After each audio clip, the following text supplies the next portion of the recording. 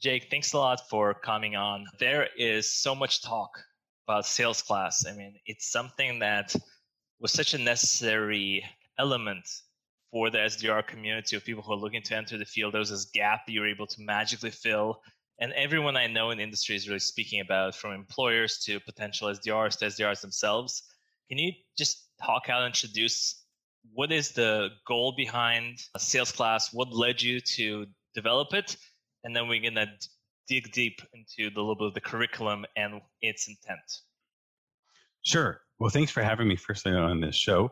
Sales class comes at the heels of two phenomena. On the one hand, every time I would drive into Tel Aviv, I would take phone calls from people who wanted to get into the tech scene, and all my eye alone would be spent talking to people about how to get in. And then when I got into the office, I would be looking for talent, and I wouldn't find the talent here, and I would have to hire it in the States or abroad. So it seemed ridiculous that I was speaking to someone in the morning, and in the afternoon I was offshoring the most valuable jobs. And the people I was speaking to have so many skills, but what was missing was a little bit of a refinement. So born out of this, the futility of what I call CV trading and a need for upskilling, some dedicated folks have put together what has turned out to be an incredibly powerful reskilling class, which I think can be a model for much more than SDR, but broader reskilling. And the hope is that we can help many people take what would be a diamond in the rough and help them polish it off, because they have not what they don't have, but what they have. And truth be known, folks come with a lot of different powers. If it's English, if it's network, if it's basic technology, if it's business savvy. So that's the focus. Take what they do have, not worry about what they don't have. Oh, you don't have technical skills, you don't have coding skills, you don't have Hebrew skills, but really leverage what they do have with a bit of a reskilling. And born out of that was this magical program that we've put together that has been remarkably impactful, not only for those who've come through it, but also for those who've put it together, just to see the remarkable success thus far. And thank you for taking that initiative, building a strong team around yourself to offer this to the community. So thank you so much for that. I want to focus, you speak about focusing on what we do have as immigrants. And I imagine the vast majority of the individuals who are going through the sales class are immigrants, or they're Sabras as well. Well, it was started to help Olim, which is a community which I'm much more familiar with, but there's a need that's much broader in it. So we can talk about where we are and what we're doing right now. So the vast majority of folk are Olim, everything from old-time Olim, maybe folks who are even 50 years old, 60. I don't think we've got 60 yet, but we've definitely into their 50s. And we've helped people who are just lone soldiers who are fresh out of the army and looking to get their footing. So the age range is quite significant, but right now the focus has been on helping Olim, and primarily those from English-speaking countries or those who have sufficiently strong English, because that's the market that we're seeing the most need in. A lot of Americans, South Africans, Brazilians, English, and so on and so forth, but English mother tongue Olim or English comfortable speaking Olim has been the focus. So as we start digging into what makes the program so magical, can you open up for people who may be listening to the podcast? Am I a good fit for the program, right? What are these skills or diamonds that I think I have that maybe make me a good fit for sales class? As before you even discuss what the curriculum looks like, but someone who's listening is wondering, gosh, or maybe somebody got this podcast shared with them, maybe I could be a good fit for SDR work. Maybe I should apply this to sales class. What are the natural or the gems that they should be coming with to make them a good candidate? So it's a great question, and it's a challenge because we're inundated with hundreds of applications and we have to go through this process. I think it's a learning curve. What we're getting better at is seeing our success rate. Our KPI is people placed in jobs. So that's what we're looking to do. We are not looking to educate folks. We are looking to get people into the right career track. And the first and foremost, what we're looking for is a person's desire to move there. And it's difficult to discern sometimes because people don't know what it is. So the first question is, in 6 weeks from now, do you want to be working in sales? And that's difficult for someone to answer, but that's where we see people do a little bit of, I'm looking to augment my career. I'm looking to add another skill set. So that's the first one. The other ones are, attitude and ethic.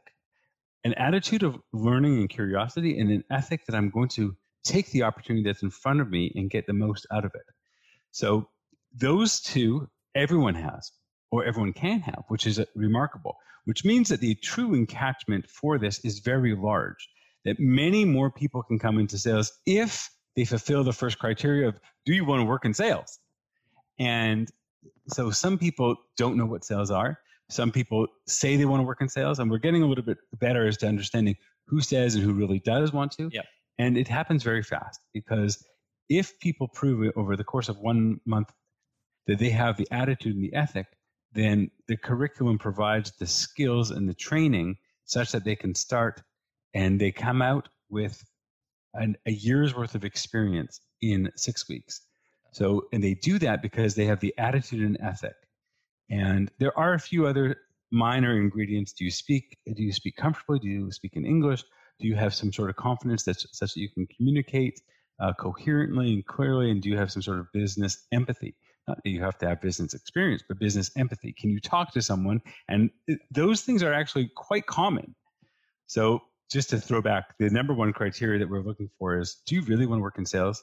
Because it's going to happen in 6 weeks. That's the promise that the program puts forward. The other two things that make people successful is, do they have an attitude in that they're willing to learn? Many people think of work as going for coffee or have been exposed to a different type of work. An attitude of, I can learn new things and I will do new things even though they're not comfortable. And an ethic, because you not only have to do those things, you have to do them repeatedly and realize that you may not be good at it the first time, but after 6 weeks with us, you're going to be good to start, and then you're going to have a career ahead, which will continue refinement. So that's the ingredients to the program. I think to your point, as an immigrant myself, who's kind of chose to come to Israel, right? He wasn't forced to come here, but it was a choice. I think any immigrant who's coming with a mentality of come to this country to be successful in Aliyah, you have to have that second and third point, regardless of the profession you go into, which is that that ethic and the desire to learn. Otherwise, your journey as an immigrant in this country is going to be very difficult. It's true. However, I might note that many people find that learning a new profession is challenging, especially after they've been doing it for a while. So you've come young. Other people come after being an expert in something for 10, 20 years. So if you've done commercial real estate deals in New York, and you certainly have the English business, you've know how to use basic technology, but it isn't as easy as you might think to just pick up the phone and break through, because you haven't done that before. And so while you may say that you will do that, when push comes to shove, it's quite different. I'm not leveraging all that value in the same way that you're comfortable with. You used to go for lunch and do deals over lunch. That's not necessarily the world of picking up the phone and sending out that email cadence. So it's challenging for everyone. You're right that Israel and the immigrant experience requires everyone to be somewhat malleable, but sometimes it's even on a professional side, it is a stretch for some. I think that's so valuable that you clarifying that for listeners. Being willing, if you become an expert in some area, there will be a necessity to. Are you open to learning? Potentially bring your skills into a new area. And one point that you brought up, again, as we go towards the curriculum part, understanding, do you want to be in sales? Can you explain or share your understanding of what is sales, it's specifically in terms of an SDR, not an account executive, but how does an SDR view sales? Because, for example, in my company where I work, Bring, SDRs are actually under the marketing department rather than under the traditional sales department of the company. Can you share a little bit about the mentality of an SDR and what a sales process looks like so they're prepared when they're applying for sales class? So, there's lots of arguments, should SDRs be in marketing or sales or what have you.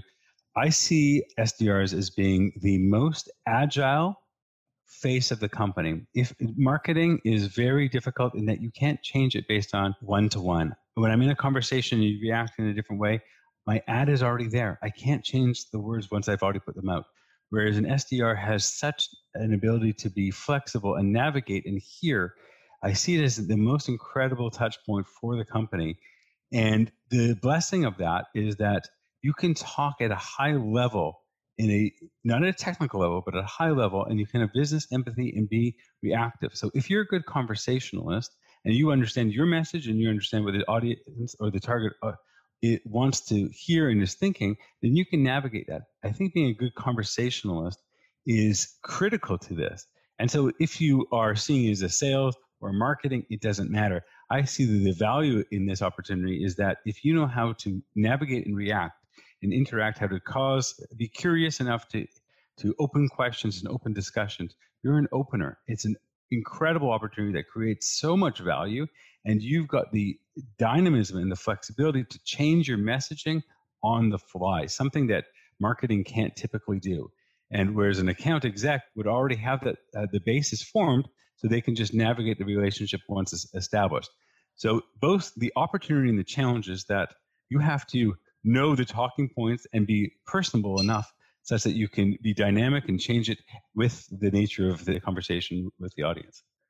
So what I'm hearing from you is that the unique element of the SDR is that being dynamic in your one-on-one interaction where you're able to respond almost on the fly to their either objection or their pain point or their needs. It's taking the kind of the general marketing messaging and applying it, personalizing it to the individual you're speaking to right in front of you.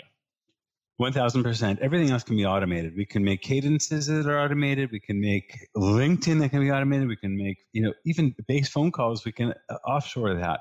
But if you want to have someone who can really add value, it's by knowing enough about the offering and knowing enough about the prospect and be able to be quick on your feet to manage that relationship. That you cannot do in any other way besides a human. And that's the incredible power of an SDR. Amazing. Beautifully said.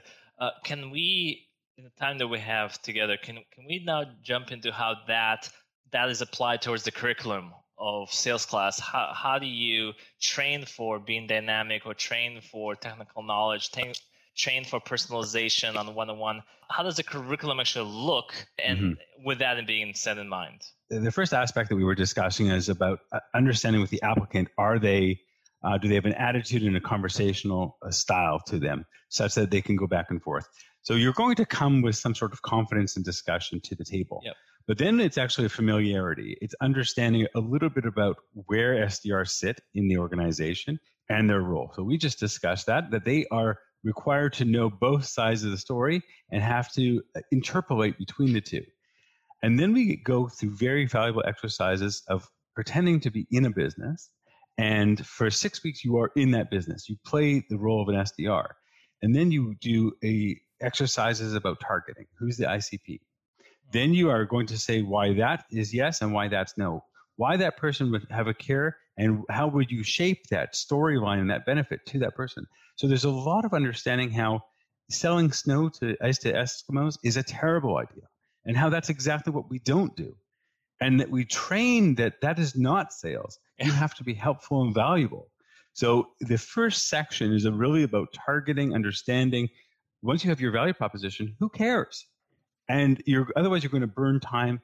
This is maybe the basics of ICP. So we spend a lot of time doing that. And if you don't have the fundamentals, right, if you're selling the wrong story to the wrong person, everything else is just going to be further sunk costs. And then we go into email communication as the next layer. Well, now that I know that it's valuable, how am I going to articulate that it's valuable in a succinct and powerful fashion? So we do email training, and that is really against the ICP. So a lot of training, everything is built on that base of, I know what my value is, I know to whom that's valuable, and I'm in this role. Then I go through all the exercises of what am I going to say in an email? What am I going to put into a vidyard? Then when am I going to go into a call? And then how am I going to handle objections around that? So everything is with that mindset. But it starts from the basis of understanding what my value is, and my role is to do that fine-tuning according to whom I'm speaking with and where their points of value will be. So there's a lot of emphasis on the targeting. Yeah, it's so funny. We hear this term that he's such a good salesperson, he could sell ice to an ice Eskimo, right?